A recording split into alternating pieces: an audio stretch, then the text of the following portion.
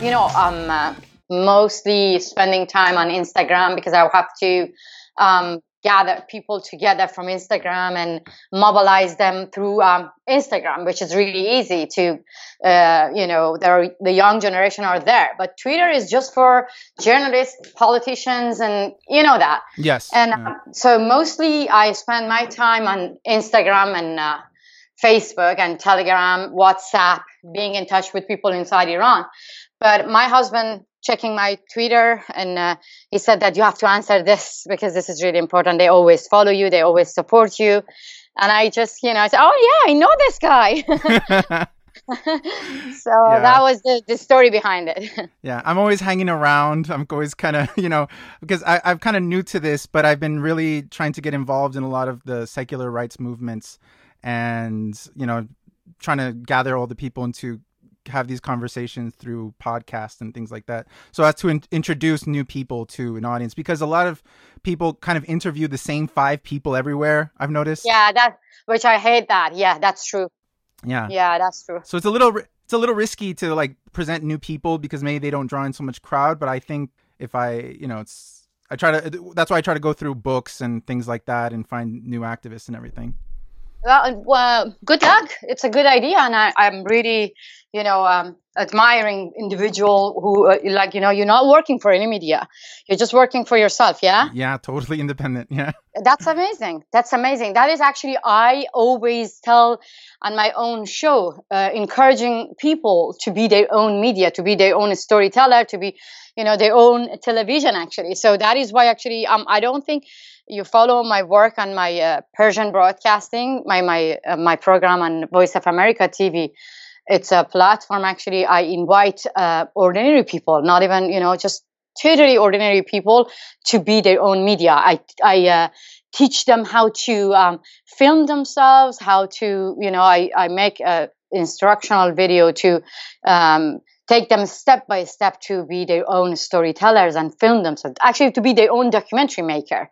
And every week I make mini documentary about, people inside Iran by using their own materials, which is amazing. Some of them went viral and changed their life. I read about that in your book. I just finished it. So, it's a wonderful book, by the way, but we're going to talk about that. So I want to introduce you first and give like a little short summary of who you are. So I'm speaking with Masih Alinejad.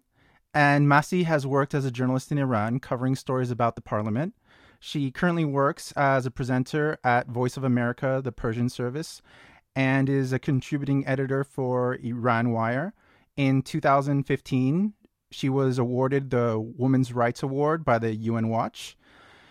And on social media, she has a very popular campaign under the hashtag MyStealthyFreedom and White Wednesdays.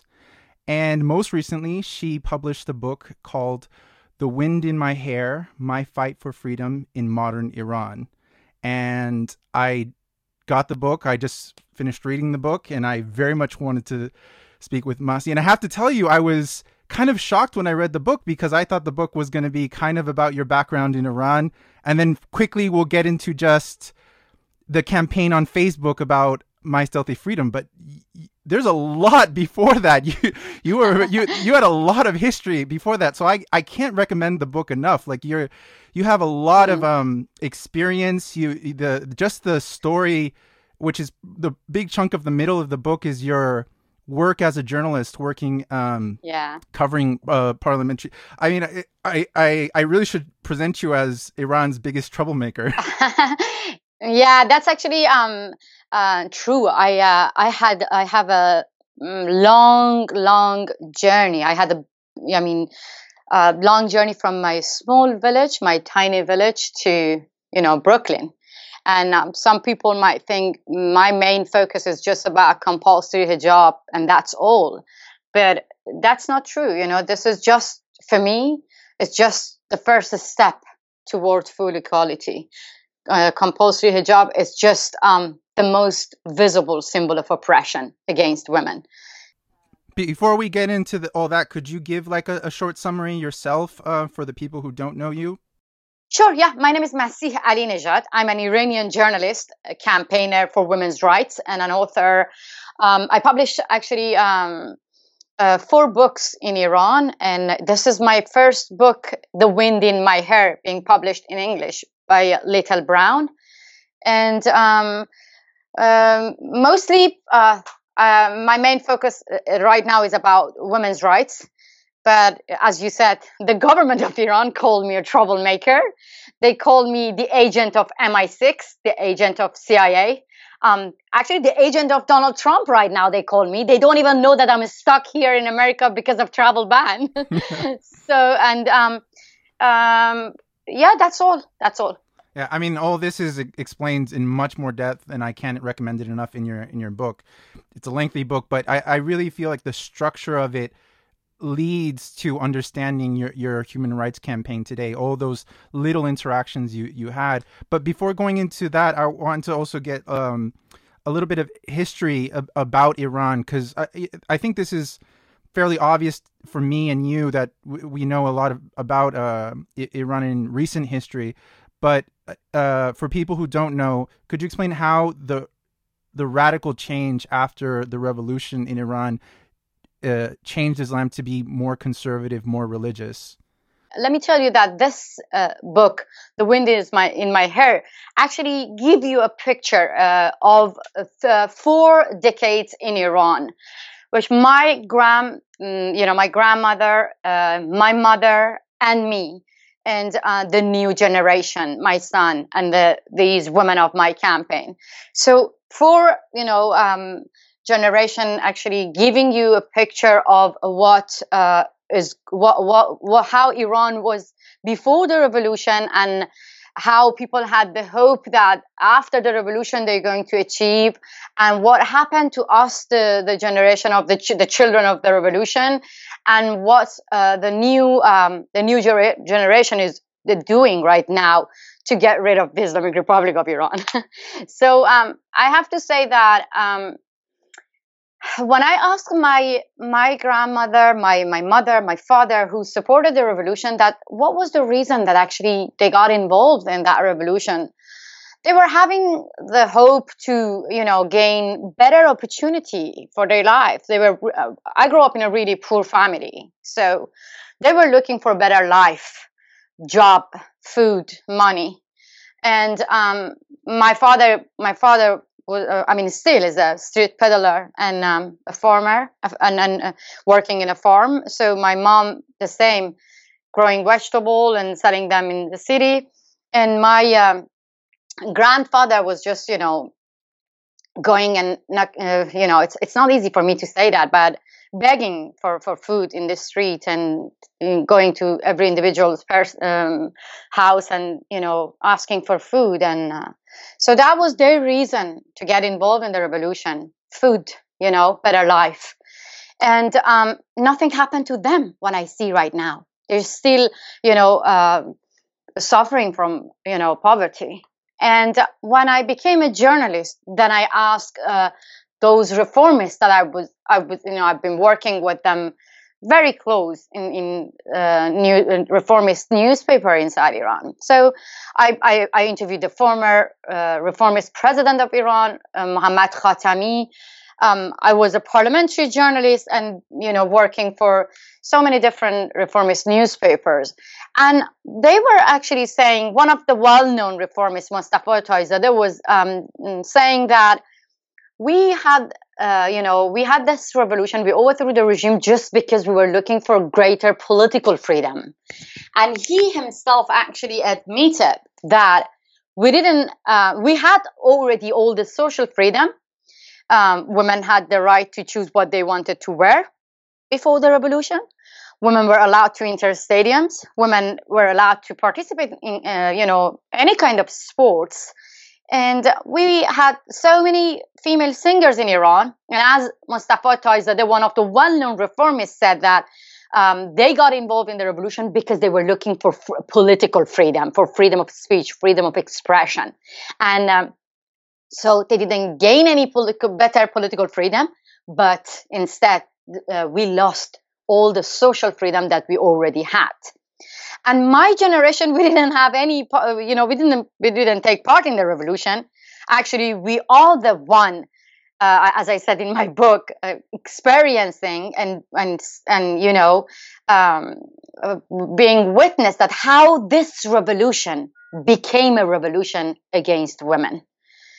This is, this is the way that I can explain it to you. None of the promises has been delivered so far. And if even you go to those politicians who were involved in the revolution, they will admit that. What promises are you referring to there? Yeah, like, political freedom and the Ayatollah Khomeini. Let's just focus about the women that I said this, revolution became a revolution against women. Let's start from that. Before the revolution, the main promise from Ayatollah and all those politicians who were involved in the revolution was just, karamat insani. So yeah, they were saying like women are going to be more respected after in Islamic society and after the Islamic the revolution. And they were actually the headline of the newspaper was like, we are not going to force women to be to wear hijab. Hijab is not to be compulsory. And they were actually, quoting Ayatollah Khomeini and all his allies were actually promising that, women are going to be free to choose what they want to wear. So that was one of the promise, which, after the revolution, only a few months ago, women just experienced that no, there's something is going to change, and there was a actually massive revolution, women's revolution demonstration after the revolution. It was women. The first group who took to the street to protest against the revolution was women, and they were actually asking, that why we are forced to wear hijab because of the fatwa from Ayatollah Khomeini. So and it happened actually 2 years after the revolution, and they oppressed that demonstration.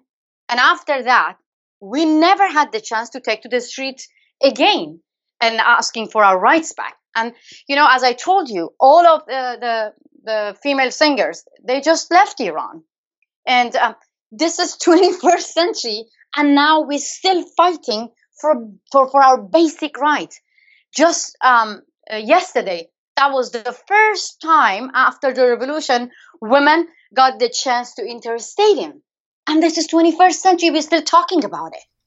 First time in 37 years, I read. Yeah. So women were just, and actually from the beginning, they were not allowed to. But because of their resistance, the government didn't have, any they had to accept that because of the resistance, because of the civil disobedience, because women were like sitting on the floor and saying that we are not going to, leave the street. So you see, I have to say that after the revolution, when women took to the street, if all those people who were involved in the revolution would support them, then we shouldn't fight. We shouldn't have right now fight against fight for our basic rights, for a small piece of cloth. So that is why I always say that this revolution became a revolution against women. Some people might say that no, look, after the revolution, women get the chance to go to school, to go to university, and look, now more than 60% of university being occupied by women. That is true. We achieved all of these victories by our own efforts. The Islamic Republic of Iran didn't give us anything. Instead, for 40 years, the Islamic Republic actually took our body hostage, and they wrote their own ideology in our own bodies, in our bodies. And we were the one actually had to carry the most visible symbol of Islamic Republic on our bodies. So that is why when I always talk about compulsory hijab, I have to mention that we're not talking about, a small piece of cloth. We're actually talking about the most visible symbol of oppression against women. I have to ask you, when every time the conversation comes up about the hijab, whether it's me, you, Yeah. or anyone else, it always comes back to the concept of choice. And in the West, they will always throw, well, isn't it just a woman's choice to do so? Now, I feel that there's two aspects that can be divided up into more places, but basically two things. One is that there is a legal choice, and a second that there's a social choice. And I know that mostly you focus on the legal choice in Iran, but it really gave me the impression that even if you were to obtain the choice, the freedom to wear the hijab, to get rid of compulsory hijab, it seems that a lot of other aspects to hijab that go beyond the law even. That's true. Actually, I started my campaign by just publishing a picture of myself, and talking about my personal story. So you see, there are so many stories behind this small piece of cloth. My story actually, shows you that me growing up in a traditional family and being forced to wear hijab even inside the house, I started my own revolution from my family's kitchen. And so through my experience, I learned that this is not just the government. Social pressure, emotional pressure, and when I say emotional pressure, maybe you don't have any clue about that, I didn't want to break my father's heart. I didn't want to break my mother's heart. I didn't want to lose my community. When you're forced to wear hijab from the age of 7, you think this is just a small piece of cloth. It's like part of your body. It's like your identity. So for me, it was not easy to take it off overnight and leave all those, emotional band behind me and forget about my mother, forget about my father. It was not easy because when you wear it every day, then you think that this is something really strong, link between you and your community, and if you take it off, then you're going to lose your own community, which I did. My father stopped talking to me, but the most important part of taking my hijab off was actually the personal story, as I said.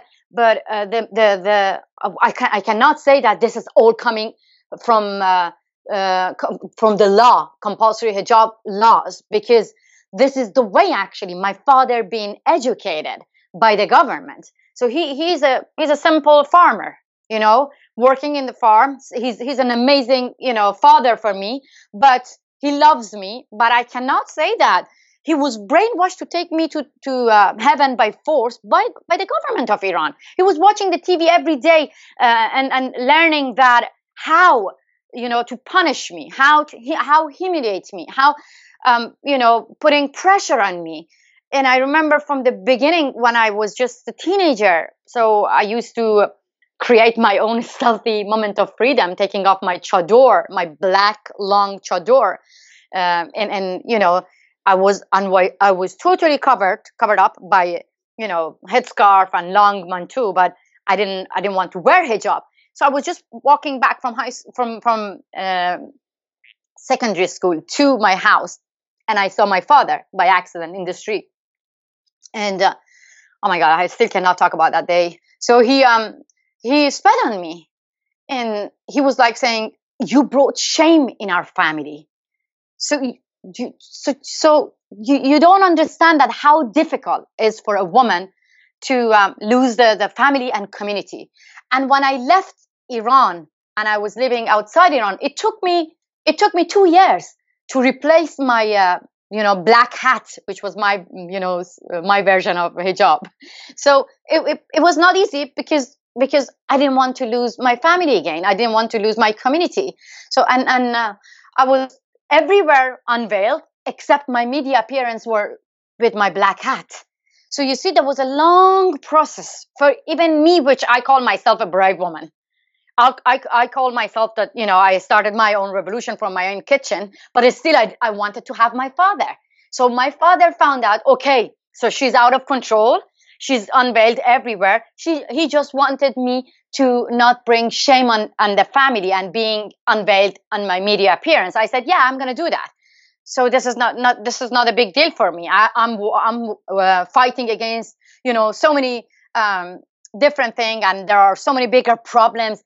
So, and I found that even me being brainwashed, and I think fighting for political freedom is important than fighting for our own rights. Then when I publish a picture of myself being unveiled in London with this caption, anytime when I run in a free country and I feel the wind in my hair, it just reminds me of the time when my hair was like a hostage in the hands of Iranian government. And I wrote this caption. That's it. I received a lot of comments from women saying, envying at my freedom from compulsory hijab. So soon after, I published another picture of myself, which was taken inside Iran, driving unveiled. And I wrote another caption that, I'm a woman and I know how to bypass the authority. In Iran, I used to take off my headscarf when police was not around, when my father was not around, when the teacher, when I was on my own. And I am sure that there are a huge number of you having the same, picture. And I asked them whether they want to share their selfie freedom with me or not. Because, freedom is freedom. Freedom cannot come with any adjective. But the government of Iran made our freedom to be stealthy, to happen in secret. So, but when you talk about it, then it's not a secret. So that time when I asked women that whether they want to share their moment of stealthy freedom, I got bombarded by photos and videos from women inside Iran. So because they had the same, pressure, social pressure, family pressure, and the pressure from the law and society. So they started to share their moment of freedom. And I found, okay, now this is the time that I have to learn from this ordinary woman. I am a journalist, and I always think that, no, I want to fight for bigger problems, and I want to fight against the corruption. I can even wear my hijab and go to media and talk about the corruption in the politics. No, if I don't have the control of my head, then I won't be able to get the control of what's going on inside my head.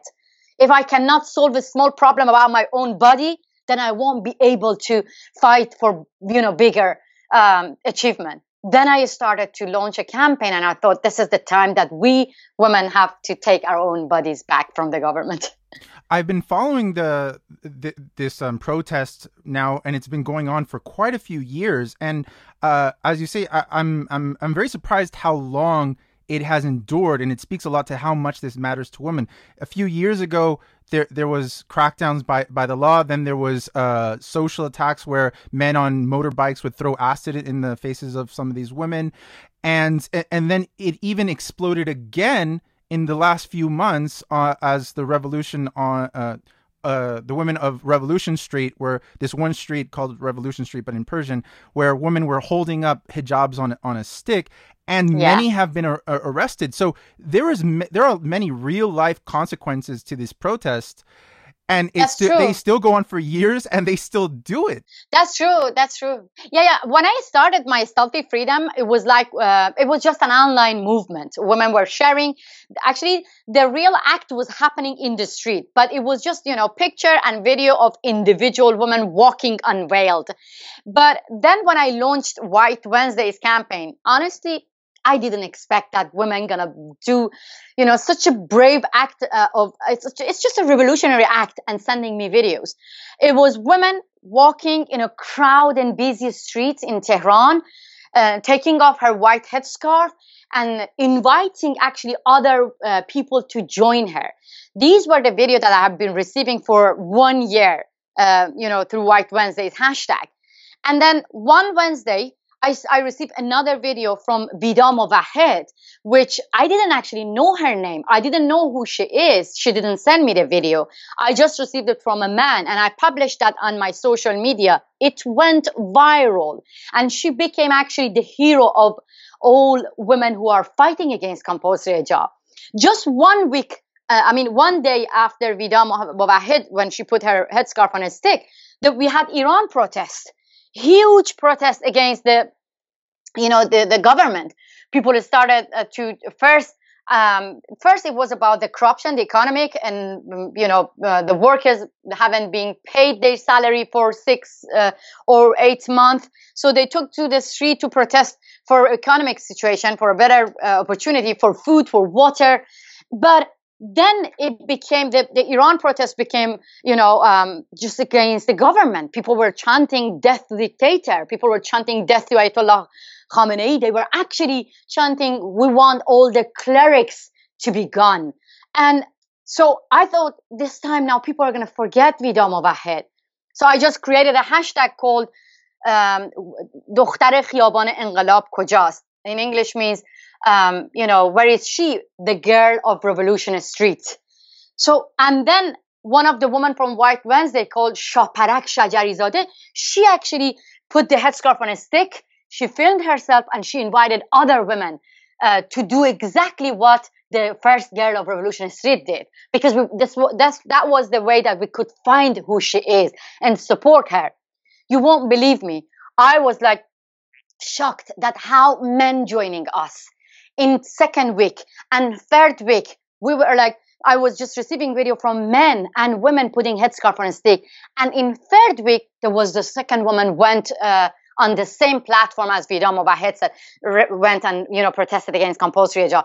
This is how women, how women started their own revolution inside Iran. The government arrested 29 hijab protesters, but guess what happened? They became more, stronger, and they became more determined to fight against compulsory hijab. I'm going to just give you one example and then leave it to you if you have any question. There was the woman who got arrested, Shaparak Shajarizadeh, actually.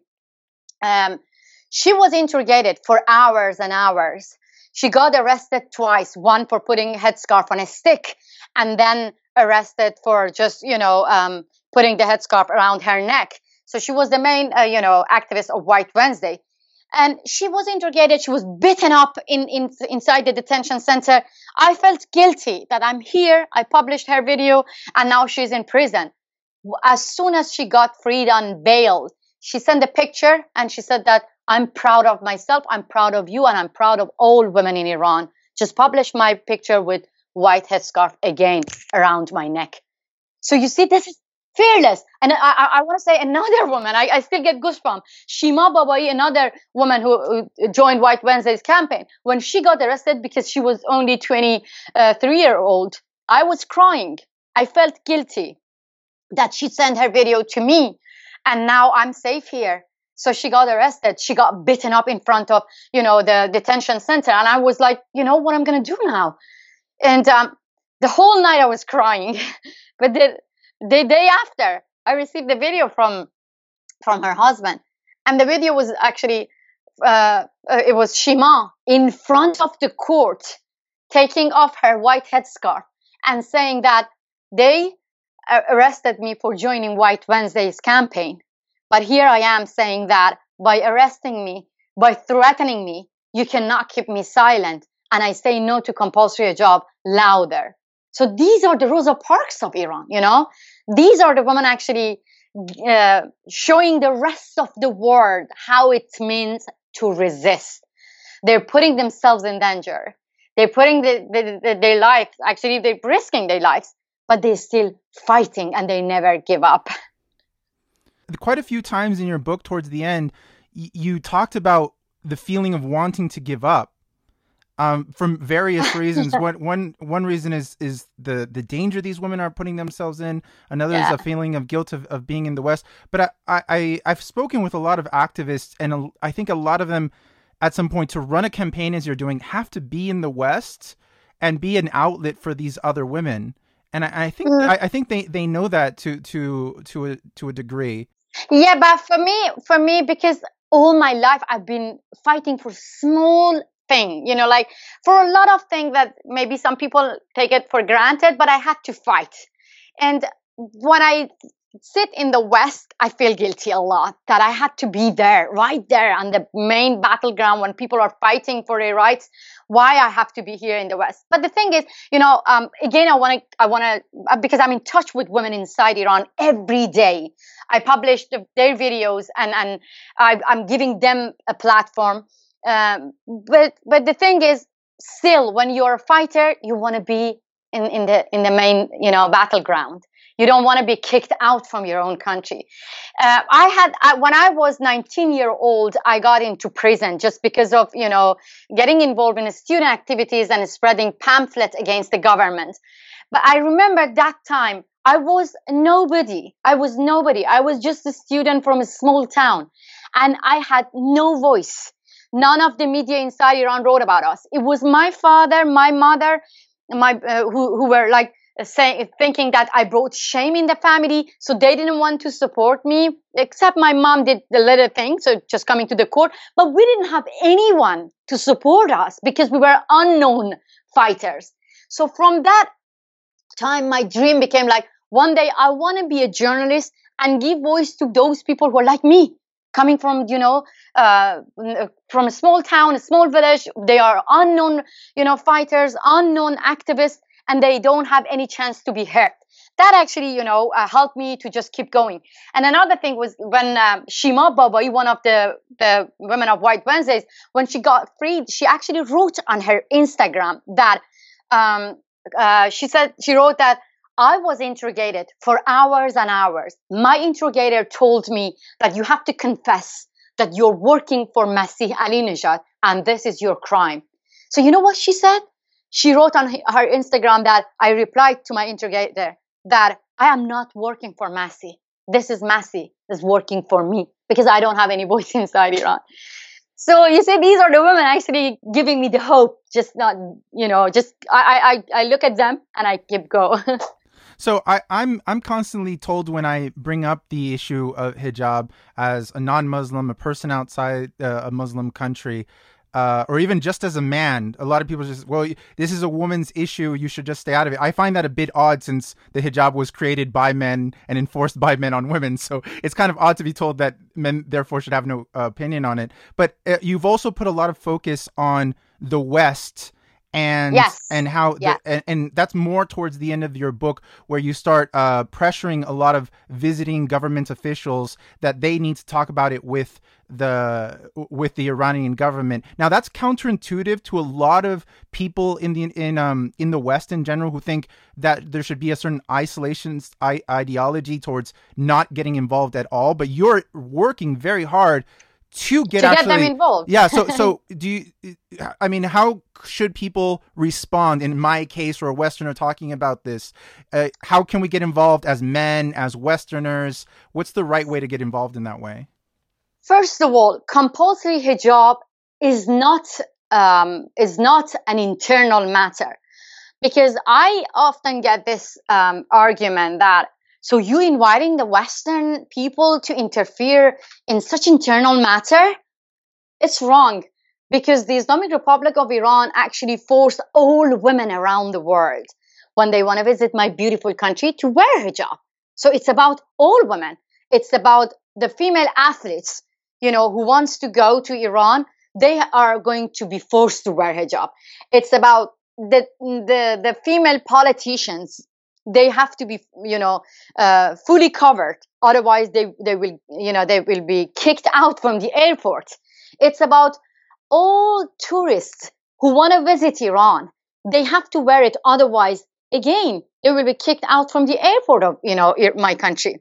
So it's about all of us. It's a global issue. As far as the government of Iran forcing all non-Iranians, non-Muslim people to wear hijab, we cannot say that this is an internal matter and let's Iranian women deal with it. No, it's about all of us, and we have to stick together.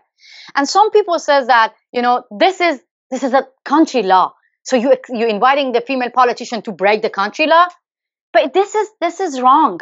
As I always say, and I wrote in my book, that when Burkini ban happened in France, we never said that, okay, this is a law. Or when the executive order about travel ban happened, I myself stood up against travel ban, and I took to the street and protest against travel ban, because I strongly believe that doesn't affect the politicians, that doesn't affect the oppressors. It only affects the people.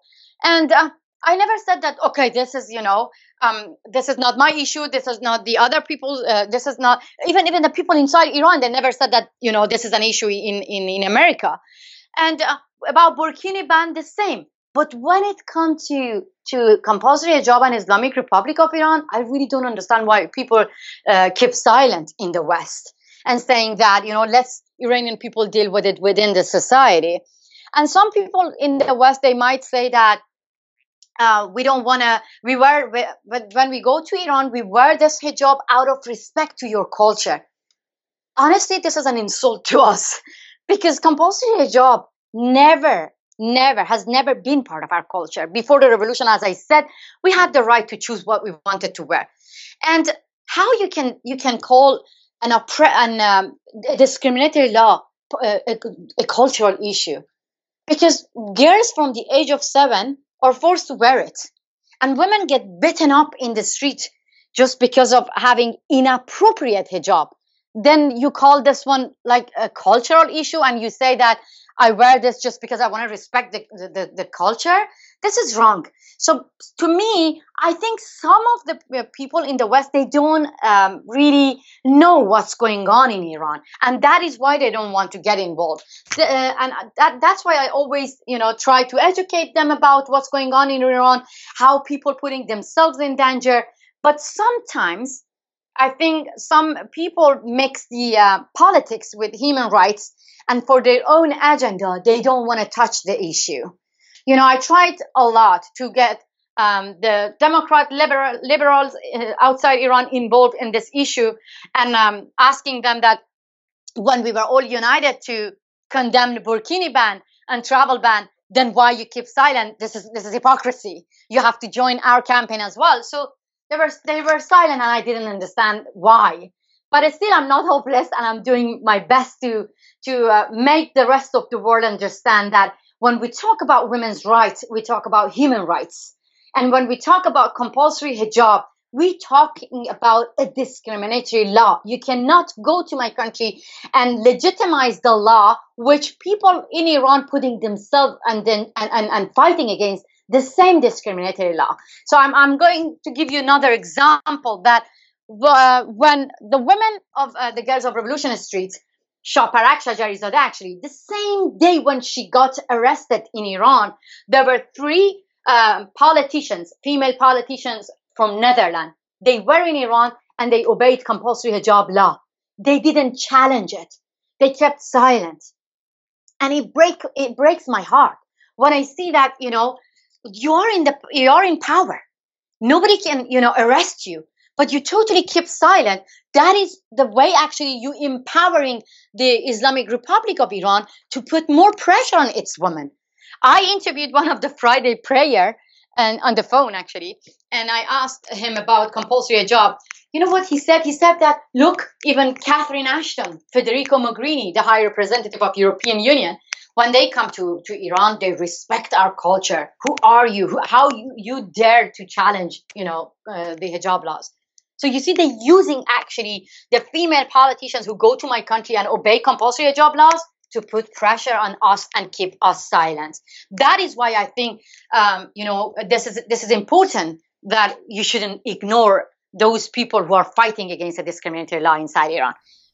You tell a very interesting story there. I forget which politician you were talking to because you've interviewed so many, but at some point you asked them about the burkini ban that was in a small province in France, and they were very against it. And they said, well, we're against what the French are doing because those women should have the choice to wear hijab if they want. And then you would come back, but wait, we don't have the choice in Iran. And then I was very shocked at their reply. It's like, well, Iran is an Islamic country, but they are a secular country. So a secular country, it should be a choice, but an Islamic country, it is the norm. So they're holding a double standard there in their minds. They want the right. They think the choice should exist in France, but not in Iran. I hadn't heard that logic before. It was interesting to hear it. it was interesting for you, but for me, it made me really mad. It made me I'm sure. really angry, because actually when I was in Iran, I was working on a book project, so I had to interview 7 high-profile politicians. So I interviewed 3 politicians, high-profile politicians: Hashemi Rafsanjani, former president of Iran; Khatami, former president of Iran; and Karoubi, the former spokesman. They were all. I asked them same question: that if you travel to France and in the airport they forced your wives to take off their headscarf, what are you going to do? They were all condemning that. No, they shouldn't do that. They have to respect, a Muslim woman. They shouldn't take off their headscarf. And then soon after, I asked my other question. So how about you forcing, the female politician from France and other Western country in the airport to cover themselves? So they were like, so this is a Muslim country and they have to respect our law. I said, but when you go to France, you ask them to remove all the alcohol beverages from any official dinner. So you ask them to respect the Islamic values. That is actually why I think that we have to stand up for our own values as well. The Western feminists, when they go to Iran, we, the women who do not believe in hijab, we live in Iran or outside Iran, anywhere, we have to stand up for our own values, because the government of Iran forcing and asking all the Western countries to respect Islamic values. So imagine the West come up with a law and forcing Iranian female politicians to take off their hijab. You think they're going to do that and they're going to say, okay, this is a law in the West, we have to respect it? Not at all. They will protest. So then why shouldn't we protest against, a discriminatory law? And when people say that, the female politicians, sometimes they say that we go to Iran, we're talking about political prisoners, we want to solve bigger problems, and then that is why we don't want to get involved in such a small issue. It makes me really mad, because that is a big lie as well. Before Iran deal, the High Representative of European Union, Catherine Ashton, when she went to Iran, her first condition was that I want to meet with the human rights activist, and she did. It was before Iran deal, but after the deal, when Federico Mogherini, the other representative from European Parliament, when she went to Iran, she totally ignored human rights activists. She never met with any of those women who got arrested for their activities for protesting against compulsory hijab or other rights. So for her, after the deal, human rights was just, buried under the deal, and she totally forgot about that. And it was not only her. Most of the female politicians after the deal, when they go to Iran, they never, talk about human rights issue. That actually, that is actually the double standard, because before the deal, that was actually one of the conditions. So you see, when they're mixing politics with human rights, then they cannot say that we are fighting for choice or we care about women's rights in the West. But when it comes to Islamic Republic of Iran, we don't really care. I think what you're talking there about the politicians and their approach to these countries, I think you have another obstacle and impediment in front of you for your campaign, and that's many Muslims in the West, and they're actually campaigning to normalize hijab. And in your book, you describe how you went to the Women's March, but even in the Women's March, one of the founders of the Women's March is Linda Sarsour, a Palestinian American, and she's tweeted such things as, the hijab is a sign of self-respect and modesty. And she's also written, Sharia law is reasonable, and once you read into the details, it makes a lot of sense. And she has a lot more pro-hijab, pro-Sharia tweets and many things she says. And then there's all these other campaigns to normalize the hijab, such as making a hijab Barbie, fashion shows featuring the hijab, commercials with hijab fashion models. So I think your campaign is contradictory to what their objective is, and you're kind of fighting against them. And because they're nationals, and there's a lot more of them who speak English and are in the country, you seem to be at odds and in a tug of war for the attention of politicians. How do you deal with this? It's not easy. Here in the West now, hijab is more trendy. And as I said in my book, a Barbie girl wears hijab can make news for CNN, but millions of Iranian young girls, 7-year-old girls who are, being forced to wear hijab cannot make any headline for CNN. I was actually invited by CNN Online to be in a debate with Linda Sarsour. And when I said that I'm fighting for freedom of choice, and that is the reason that I stood up for women, Muslim women in France when they were, forced to take off their burkini. And I stood up against travel ban in America as well. So that shows I am all for freedom of choice. And I support all the, Muslim minority in the West as well, while I'm fighting against compulsory hijab. So when Linda Sarsour was saying that, sister, I support your cause as well, I said, no, you cannot call yourself sister when you never supported Iranian women's fight against compulsory hijab. She said, yes, I did. And I said, I went to your Twitter and I checked all your, activities. You never mention about those women who get beaten up in Iran because of compulsory hijab. You never stood up for those women who are fighting against compulsory hijab. They get lashes, they get into prison, they get fined. And now you're saying that, I'm for freedom of choice. You can't say that in a debate to, use our cause to, actually showing that you're supporting freedom of choice when I see that you never said that. Actually, you're patronizing our fight as well by saying that those women who are fighting for their right to drive in Saudi Arabia, you were patronizing them. Or when you're supporting Sharia laws, you have to mention that millions of Iranian women are putting themselves in danger to fight against Sharia laws. And I myself, when I fight for freedom of choice, I cannot ignore those women who are being forced to take off their burkini in France. But give me one example that you did support the women inside Iran who get into prison. I don't see anything on your Twitter. So can I add there? I checked that myself various times about Linda Sarsour's Twitter account, and very disappointingly, I also checked the official Women's March Twitter account also to see if they have supported women in Saudi Arabia or these Iranian campaigns for against compulsory hijab. They have not at all. No, that breaks my heart. That breaks my heart because for me, doesn't matter if sometimes people attack me when I condemned burkini ban, when I took to the street and and I condemned travel ban. Maybe some people hates me, but I think I'm supporting the minority. But when it comes to my cause, I see these people keep silent. It breaks my heart. And I don't understand that how you can do that to your fellow women who are fighting in Iran, putting themselves in danger, and you totally ignore them. But I have to say that women in the World Summit, and there are so many actually liberals as well. They're supporting us. I don't want to. I want to appreciate those people who never care about the political agenda or They care. They really care about supporting women. And some people in the West might say that if they talk about like white savior complex, if we talk about women in the Middle East, we're interfering in their fights. Let's them deal with it. I don't understand them because when it comes to Islamic Republic of Iran actually doesn't let any chess players to enter Iran if they don't cover themselves.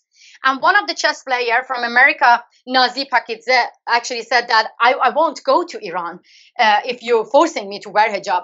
And I remember all these feminists actually inviting her and saying that, no, you have to come and, empower Iranian women. So you see, you're inviting her to come to Iran to empower Iranian women. That doesn't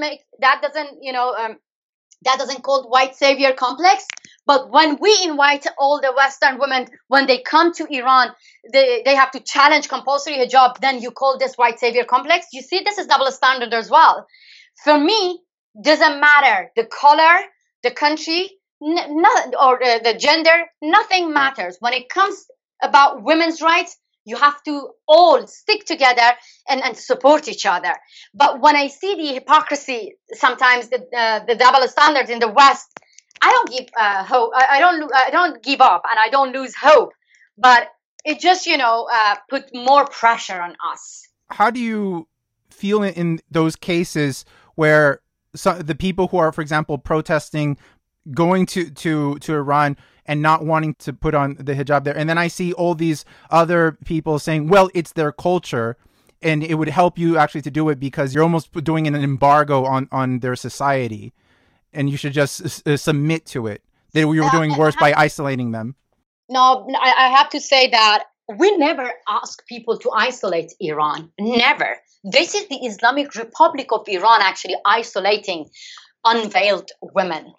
Let me tell you something. People might think that this is the chess players or the Western athletes boycotting Iran. That is wrong. This is the Islamic Republic of Iran actually boycotting the chess player who doesn't want to wear hijab. Why don't you see it that way? Look, if the West come up with a law saying that all the female athletes, they have to take off their hijab and participate in a tournament, what would you say? Those women who wear hijab, they would stand up for their rights and they would resist. So this is exactly what these chess players from India and from America, they're doing it. They stand up for their own dignity. They resist a discriminatory law, which I am 100% sure if any Western country want to force hijabi athletes to take off the hijab, they would do the same, and I support them. So I don't understand why, when it comes to Islamic Republic and compulsory hijab, they just are justifying this and saying this is the culture of Iran, which is not. Compulsion cannot be part of our culture, or you cannot even say that this is isolating Iranian women. Not at all. When Iranian women, fighting against a discriminatory law and you legitimizing that law, actually you helping the Islamic Republic of Iran to isolate that, freedom fighters inside Iran. Do you think that this is mostly due to the Westerners' ignorance of what the hijab is? Because no one has a very good grasp on what the hijab really is, because it's being explained to them as by people, for example, like Linda Sarsour or Dalia Mugakher or a lot of other Western Muslims, as simply a religious symbol that improves their connection to God. But rarely did I hear in your book that the compulsion, the push for you to fix your hijab, to wear hijab, I very rarely heard religion spoke of. It was very much oriented around shaming you for your sexuality, shaming you for your appearance. Your modesty is based on how much you're showing. Even foreign diplomats who were there, I believe it was one of the ones from Sweden, was shocked when she wore a kind of loose hijab and kind of tight pants. That's the only thing in Iran they could talk about and not transcend to other issues. Do you think that it's just the Westerners' ignorance of what this is, and it's being explained to them by people who are misleading them? I strongly believe that this is the main propaganda of Islamic Republic of Iran actually working very well outside Iran as well. We shouldn't ignore that because, while I was fighting against compulsory hijab, while there were people inside Iran putting themselves in danger to fight against compulsory hijab, there were some, some pro-government and some so-called moderate journalists outside Iran. They are Iranian, but claiming that, hijab is not a big matter in Iran. It's part of the culture in Iran. And they wrote an article on, New York Times and many other, newspapers to actually mislead the Western feminists and telling them that this is a small issue. This is part of the culture of Iran. And so, in my opinion, actually, we have to educate the Western feminists about this issue.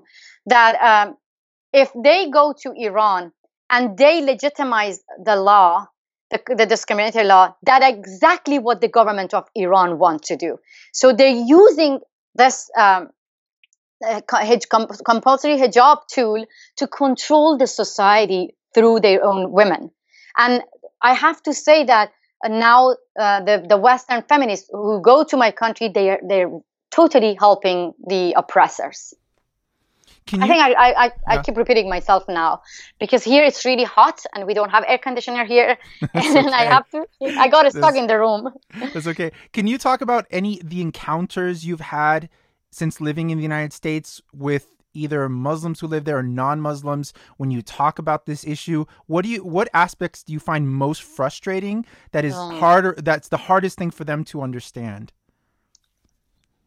Most difficult part of my campaign is I have to deal with people who are saying that you're causing Islamophobia by talking about compulsory hijab, by talking about, those women who are getting beaten up by morality police inside Iran. That's really, frustrating for me, because they never understand that I'm talking about a regime actually who has womenophobia. I just created that by myself. Like, they care about Islamophobia, but they don't know we have been living in a country that the government have the phobia of their own women, and because they don't have this experience that being patronized, being humiliated, being just pushed back because of our gender. And then they always want to keep us silent and saying that don't talk about this now. Donald Trump is around, Islamophobia, they might take advantage about your cause. That actually is the most difficult part of my campaign, because I always want to make it clear that these Sharia laws and discriminatory laws causing Islamophobia, not us fighting against restrictions, not us fighting against, those oppressors who are putting pressure on women and beating them up. Let me tell you an example. I was actually the one created the hashtag "My camera is my weapon." So I asked women to use their camera and expose the violence. Guess what happened? Women started to stand up for their rights when they see people telling them or beating them in the street and warning them for their hijab. So they started to film that. And one of the video actually got like 7 million views. The video actually shows the brutality of morality police in the streets. And I got the criticized from some of the, so-called left feminists saying that, you're now showing the dark side of Iran to the rest of the world and you're causing Islamophobia. And I thought, I told myself that, so you think that these women who are fighting against Sharia laws or against Islamic restrictive laws, they are causing Islamophobia? Or the law itself, compulsory hijab law itself, causing Islamophobia? Women get beaten up if they dance in public. You get arrested. If you sing solo, then you get yourself into trouble. You're not allowed to participate in some kind of sports just because of your gender. So, and then you think these laws not causing Islamophobia, but we the women who are fighting against this backward law, we are causing Islamophobia. That is the most difficult part that I really don't understand. They want us to keep silent rather, helping us to remove these backward laws. Doesn't it also, I imagine it does upset you, but it doesn't, don't you find it odd that when these feminists say that and they use the term Islamophobia, when they see that woman in that situation being beaten for not respecting the hijab or any kind of moral norm, why aren't they more worried about womanophobia or Iranianophobia? Why do they specify Iranian women by their religion? And when they say Islamophobia, what they're saying is, well, we don't want to make people fearful of Islam. But there's so much more to Iranians than their religion. But it's when they say that, what they're explicitly telling you, what they want to protect in that whole situation of a woman being beaten is the religion. But I am a woman who grew up in Iran with all those Islamic laws. And I have the right to have the fear of all the Islamic laws. I don't understand why people want to keep me silent when I say that the Islamic laws actually count me as second-class citizen. From the age of 7, I had to carry a fake identity because of Islamic laws. I love, I love singing, but I cannot sing solo because of the Islamic laws. And I love to be my true self, but I have to hide my true self just because of the Islamic laws in Iran. So as a woman, I have to get permission from my husband to travel abroad because of the Islamic laws. I am not allowed to get a passport. Doesn't matter who you are. If you are the high profile politician or you're a high profile, athlete, you have to get permission from your husband to get a passport to travel abroad just because of the Islamic laws. So I am the one actually have the right to have the fear of Islamic laws. Why you want to keep me silent? I don't understand this. And that really upsets me when people never lived in an Islamic country and under Islamic laws, they telling me that, shh, you're causing Islamophobia. I grew up in a poor family. And I remember that anytime when I wanted to talk about my personal rights, I kept hearing, shh, this is not the right time. Because when you're poor, that means you have to think about, bread, money, food. Then I experienced, war, and 2 of my brothers, they got involved in the war between Iran and Iraq. Both of them got injured. In that time, I was, thinking about having a bicycle and having fun. Again, was not the right time. So many bigger problems. Your brothers are in war and you're thinking about your personal freedom. You're having joy and being happy. We had revolution, mass executions in Iran. Again, was not the right time to talk about women's rights. We had sanction. People were suffering from sanction, from isolation. Again, the reformists was in power and saying, don't talk about women's rights. The Western government might take advantage. And now I'm in the West. Again, I'm hearing this time from the Western feminists saying, this is not the right time because Donald Trump is in power. He might take advantage of that. I don't care. I think anytime when you see that your right has been taken away from you, you have to talk about it. And that really upsets me when people never experienced war, never experienced poverty in their life, never experienced revolution, never experienced sanction, never experienced all the discriminatory laws in their life. They are telling me, this is not the right time. But I think if you really care about women's rights, then you have to come and join us and condemn anything which is happening in the name of Islam in Muslim countries. Otherwise, you really cannot, name yourself a true feminist. Also, reading your book, there's so many examples where you were shamed for your sexuality, or they even made up lies about your sex life. So I can see how throughout your story, hijab may not even be in the context of being a woman in Iran, might not even be the main thing, but it's so symbolic of that in general, women just are not owners of their own body. They're not owners of their own sexuality. And I think if you don't have ownership of your body, you really don't have anything. So you keep saying in the book, and I'm glad you repeat it. And I think it helps it sink in that you can talk about nuclear weapons, you can talk about international policy, but what larger issue is there than a person having ownership of their body? And women above all in these societies do not have ownership of their body. And it's almost absurd, and it's mind-boggling that feminists in the West today, despite how much importance they're giving to their own bodies and their own sexuality with the Me Too movement and all of this, that they just cannot see that. I think it's mostly ignorance, though. No, I just don't want to lose hope. I still have hope.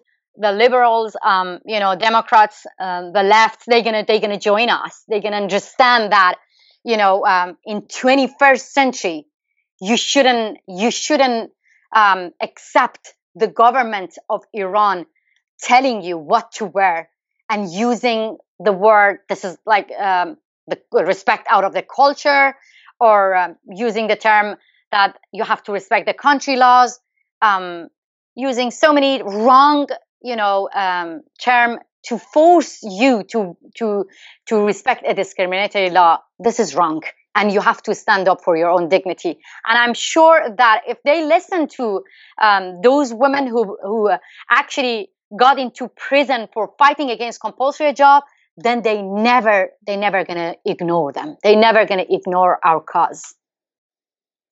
So thank you, Masih Alinejad, for being on. She's the campaigner for My Stealthy Freedom, White Wednesdays.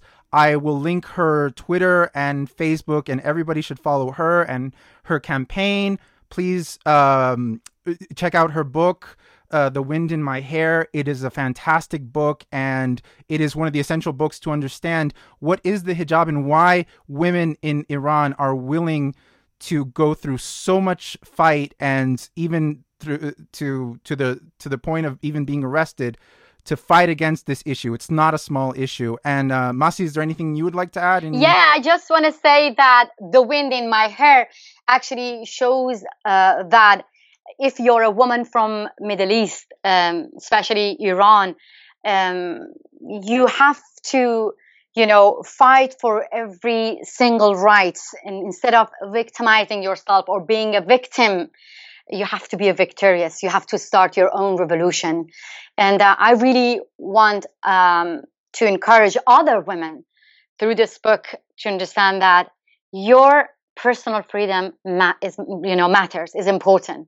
Never listen to the politicians or those people who say that this is not the right time to talk about women's rights. So I just want to encourage other people to understand that your personal story matters and important. We are not fighting against a small piece of cloth. We are fighting for our dignity. We are fighting for our identity. Thank you so much for having me. Thank you. In your book, you mention a lot of personal heroes, and you're a personal hero of mine. Thank you so much again for being on. Thank you. Thank you so much for having me.